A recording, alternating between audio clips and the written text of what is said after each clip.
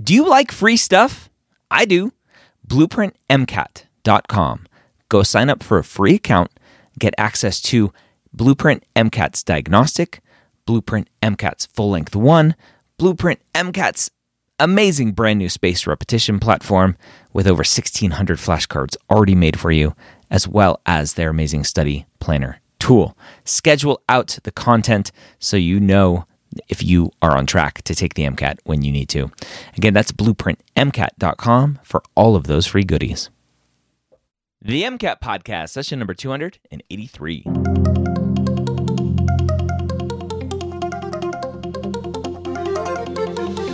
A collaboration between the medical school headquarters and Blueprint MCAT. The MCAT Podcast is free MCAT prep to help you understand the MCAT, teach you how to break down questions, and give you the skills and confidence to get the score you want on your MCAT test day. Learn more about Blueprint MCAT at blueprintprep.com/MCAT. Welcome to the MCAT Podcast. My name is Dr. Ryan Gray, your host here every week.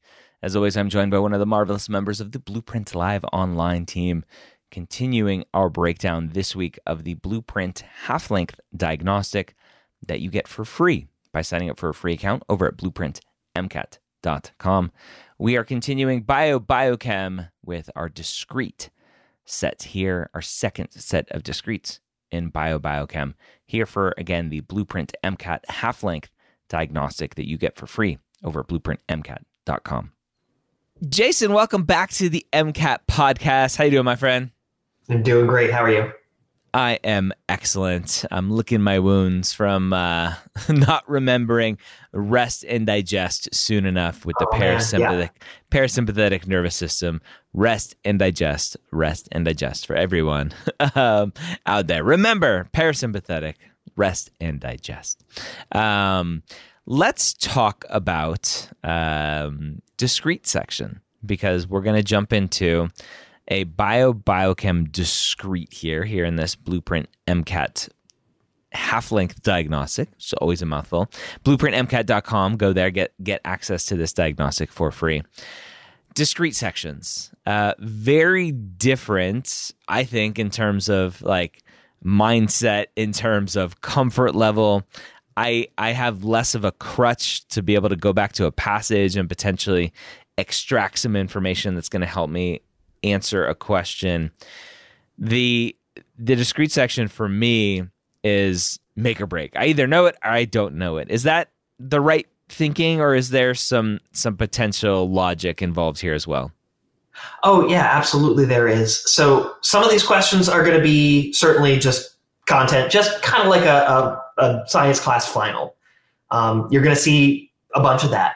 But there are going to be a lot of, so the AMC has these divided up into different skill numbers. So skill 1 questions are those just basic, do you know the content, recognize a term, apply a term, that kind of thing. Skill 2 questions are the more reasoning-based questions. And skill 1 and skill 2 both represent about 40% of all of the questions each that you're going to see on your test. And by and large, your discretes are going to be one of those two. So you are going to see skill 2, some reasoning questions in the discretes, where you're asked to apply something that you know to a new situation. A lot of the psych-social questions are going to do that, where they say, here's a vocabulary word. Which of these is a person that's exemplifying that vocabulary, is doing something in their day that is that thing? Or conversely, here's a person who's doing something. Which of these vocabulary words is the descriptor for what they're doing?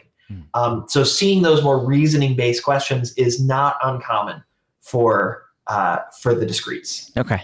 So 100% fear not warranted. Maybe 40% fear. And in fact, it's actually a little bit less scary, because you never have to sit there and wonder, like, was there something relevant in the passage that I need to include in this? Yeah. So you have, like, it cuts out half of all of the potential sources of information, the other half being your brain, where, you know, it's going to be based in something I know. I don't have to go back to a passage. I don't have to scan for information. I don't have to worry if like this one phrase provides me the information I needed to answer the question. Yeah. So here's a strategy that I hear every once in a while on Reddit is I recommend you go to all of the discrete questions first. Just like click through all the passages, get to the discrete questions, answer those first. Do you have any strategy suggestions in terms of that? I get the rationale behind that. If you do easier questions first, they often go much more quickly than more difficult questions. And it gives you a better sense of your pacing once you're trying to go through those more difficult questions and how much time you have allotted to spend on them. So I get the rationale. Also, being able to get those quicker points can help to build some momentum, build some confidence. But you have to balance that against the fact that you're clicking through the section ultimately to find them. And you don't have a really good way of finding those discrete sections just from the navigation page. The navigation page doesn't tell you where the passage sections begin and end. So you are clicking through 59 questions to be able to find the discrete sets within the section, which is going to take more time than I think you're going to save in the long run. Okay. All right. Let's go ahead and jump into our discretes today. I'll read the first one here. Which of the following, this is question 29, again from the Blueprint MCAT Half-Length Diagnostic, which you get for free at blueprintmcat.com by creating a free account. Question 29, which of the following is most likely to use a protein channel to cross the eukaryotic cell membrane? A, aldosterone, B, CA2+, C, O2, or D, CO2? All right.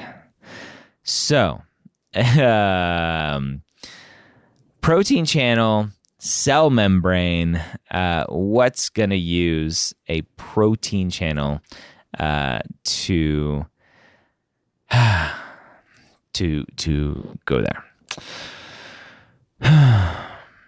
So this is one of those questions where, again, you could sit and make your flashcards and memorize like all the different things that can go through the cell membrane and approach it that way. Yep. And that, I think, is what a lot of people do when they're studying for this test. Yep. The other direction to approach this from is from a reasoning perspective. Yep. And you can say, well, what do I know Yep. about cell membranes? Yep. And what does that tell me about the kind of stuff that can go through it and what can't? Yeah. So, oh man.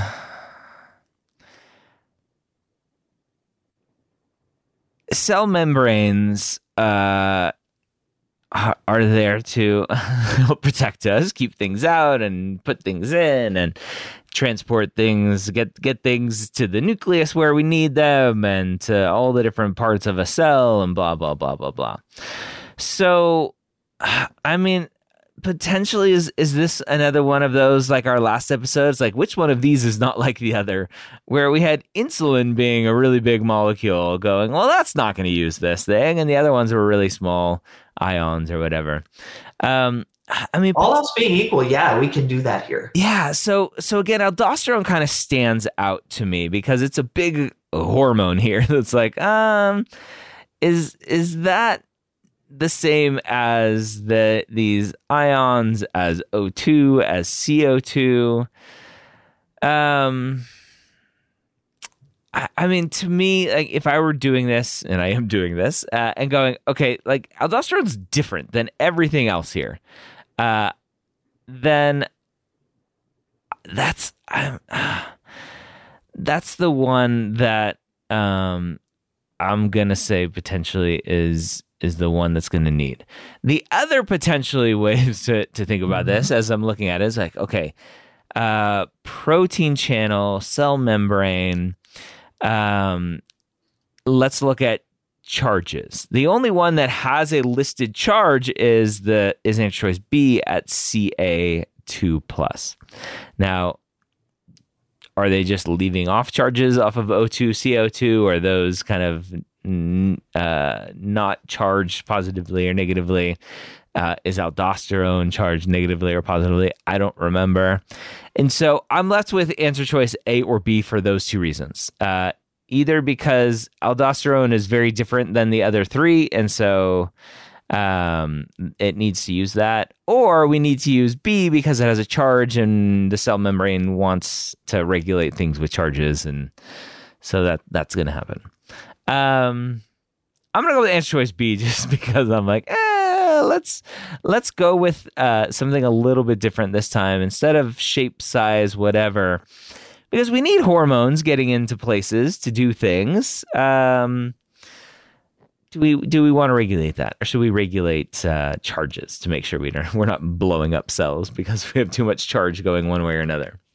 Don't want that. Yeah. So I'll go with B. Okay, so B turns out to be correct here. Okay. B is the correct answer. So, so that heuristic that we have for like one of these things is not like the other, and I'm going to use that to select an answer, that works really great in a pinch. Here's a situation where more than one of these answer choices is unique in some way. Yeah. So just saying, all right, aldosterone is a larger molecule, the rest are small, and see, especially because that's answer choice A, and that's the first thing that we see, it's a lot more likely that we're going to select that one, and therefore a lot more likely that we're going to get this one incorrect. Mm-hmm. So what I was alluding to before about cell membranes, when you think cell membrane, you should be thinking phospholipid bilayer. Mm-hmm. Like that's the thing that's important. So forget the context here. Hydrophobic and hydrophilic come up a ton on the MCAT. Yep. They come up in protein folding. They come up in cell transport, like we see here. They come up in chemical reactions, solvation layers and soaps, things like that. So we're going to see that idea throughout the MCAT, and being able to spot it here with the cell membrane on, all right, what's going to be able to go through from one side of a cell membrane, which is an aqueous environment, through the phospholipid bilayer, that lipid in the middle that is a little bit more oily, a little bit more hydrophobic, and then out through the other side. So the sorts of things that can go through the bilayer are things that are perfectly happy going through a hydrophobic environment. So oxygen is small and it's nonpolar. CO2 is small and it's nonpolar. Aldosterone is a little bit larger, but it's a steroid hormone. And steroid hormones are based in cholesterol. And cholesterol is one of the things that is perfectly happy to not only be incorporated into a cell membrane, but pass right through it. Ions, on the other hand, are really going to hate that hydrophobic environment in between the inside the cell membrane. Mm-hmm. So ions need special channels, special ways of getting through. Yeah. I don't like these questions. It's okay. It's okay. So like if you're practicing and you get a question wrong, don't automatically assume it's because I didn't study enough. Uh-huh. It comes down to like, what could I have noticed that would have been maybe a larger trend that I can apply to more questions. So I bet the next time you see a question on cell membrane and you're thinking hydrophobic in the middle, it's like a water Oreo where, water on the outside, hydrophobic lipids in the middle. That tells us a lot about what we would expect to see with the behavior of things trying to go through. Yeah. All righty. Let's have you read next question here. Question 30. All right. Which of the following is an element of humoral immunity? We've got A, phagocytes, B, immunoglobulins. That's a tongue twister. C, T cells, and D, MHC1. How are you feeling about immunity? I mean, everyone should know about immunity with COVID, right? We all have gotten our re-education on the immune response and Omicron and all the variants and what's working, what's not working. The humoral response. Oh man. So let's try to see if I don't remember what humoral means, if we can see what's going on here. Immunoglobulins, T cells, phagocytes, MHC1, which I don't remember what MHC stands for. So we'll just have to hope that that's not the right answer.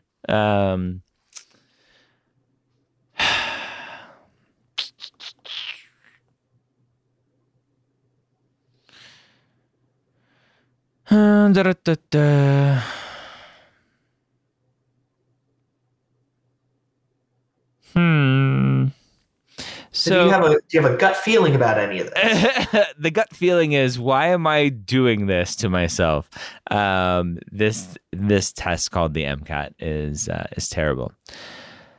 So, I mean, the one thing that is different, without remembering MHC1, phagocytes and T cells are these kind of things out there. If we think about the immune system, we have like B cells, T cells, the phagocytes, right? That are out there doing all this stuff. Immunoglobulins, I think of like antibodies and things that are going on. And to me, that's just, there's something different about that for some reason. I don't know why. And like, I'm like, versus like phagocytes and T cells, maybe a little bit too similar in my mind versus, I have no idea. I'm going to go with B and I'm going to move on. Your instincts are 100% correct on this one. And that's awesome. So this is a question where it is, that skill one, that content-based, you know it or you don't. And it comes down to familiarity with the different divisions of the immune system and being aware of the large pieces of each one. We don't need to get down into the nitty-gritty of exactly how the immune system works for this question. We just need broad strokes. But that's what the MCAT rewards. The MCAT rewards a breadth of knowledge, not necessarily a depth of knowledge. So your instinct here that phagocytes and T cells are more similar than they are different is 100% correct. Those are part of cell-mediated immune response, where those are actually the cells that are going out and doing the thing. And in fact, MHC1 is the target protein for T cells. It's one of the two, so there's MHC1 and MHC2, one of the two kinds of proteins that will latch onto a pathogen that T cells recognize and then attack. So all three of those are part of the cell-mediated immunity. We've got innate immunity, which is the stuff that just like is your skin, saliva, stuff like that.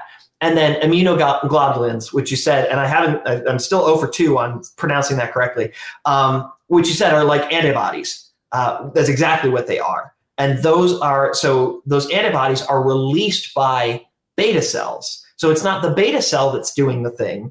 It's the stuff released by the thing that's doing the thing. It's all very technical terms, but that's what we mean by humoral immunity. We're using humors. We're using some other fluid or what have you that goes out and is does that what humoral comes from? Like I think so. I could be 100% wrong about that, but it feels right to me. Like out in the ether, we would talk about the humors of the body. We didn't know anything. You got your phlegm, you got your bile, you got your blood, you got the black ichor.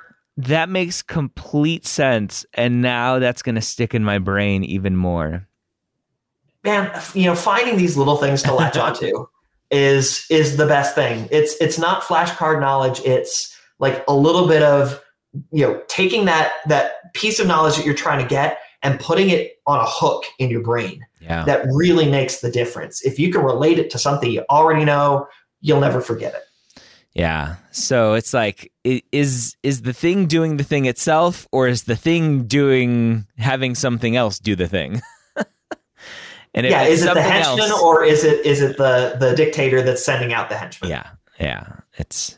Got it. Okay. Got it. Random. All right, little tidbit. Hopefully people can hang their hat on that one. Question 31, last one here in this short little discrete section. A molecule enters a cell and creates pores in the inner mitochondrial membrane. Will oxidative phosphorylation continue to generate ATP? A, yes, because the cell membrane is still complete. B, yes, because ATP is required for cell function. Okay. C, no, because there is no available oxygen. Or D, no, because the proton gradient will be dissipated. So I'm going to immediately throw out answer choice B because that's not really answering the question. It's like, yes, ATP is required for cell function, but that's just saying like the obvious. So I'm going to get rid of answer choice B to hopefully increase my chances here. We're going to poke holes, aka pores, in this mitochondrial membrane. To say that the membrane is still complete, like, I don't know how that can be true. Like, sure, like the wall was built, but when you build doors into the wall, like things can still happen. Like it's not complete. I don't know. Like, so I'm gonna get rid of A, because to me that's just weird. Like it has holes in it. I don't know if you can say that's complete. And so I'm left with C and D, both no answers. So no, because there's no available oxygen. And so I'm like, well, why is there no oxygen just because we have pores? Because I would assume there's still oxygen, like whoever's body this is, they're still breathing. Hopefully they have lungs. And although if this happens, not for long. yes, everywhere. And so I'm just going to go with D because it seems like it's the most obvious answer to go, well, if you poke holes, then we're disrupting our homeostasis and things are going to be all screwed up. And so I'm just going to say D. Absolutely right. Yep, D is our answer here. It seemed too easy, but it was so weird. Yeah, there's no such thing as too easy on the MCAT. I put it this way. There have to be questions that help to differentiate a test taker who's going to get a 472 and a test taker who's going to get a 473. So there will be gimmies on the MCAT. 473. 473. Yeah. I mean, it's on a normal curve, so we're gonna see those. That question is a really great example of the sort of thing that we have been talking about, especially in that last passage that we did, where the MCAT loves to take a system that works perfectly and break it, and then ask you what happens. And this proton gradient in the mitochondrial membrane is one of those things. If we dissipate the proton gradient, then we don't get all that lovely electron transport that ultimately leads to ATP. Yeah. So that knowing that connection between the proton gradient and making ATP answers a lot of these kinds of questions for you, and you should expect to see a small handful of questions on oxidative phosphorylation on your test. All right, there you have it. Some more questions for you. Hopefully this is useful. I love getting messages from students saying, hey, I listened to the MCAT podcast while I worked out or walked the dog or did dishes or whatever, and I scored a 520. Thank you so much. Like, it's amazing. It's free MCAT prep.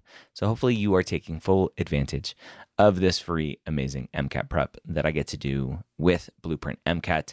Go thank Blueprint MCAT by signing up for a free account. Get this half-length diagnostic, a free full-length, their amazing study planner tool, their brand new spaced repetition flashcard platform, and much, much more. Go check it out, blueprintmcat.com.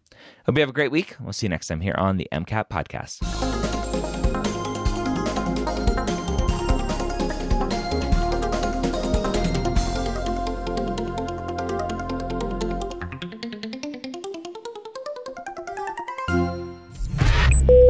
This is MedEd Media.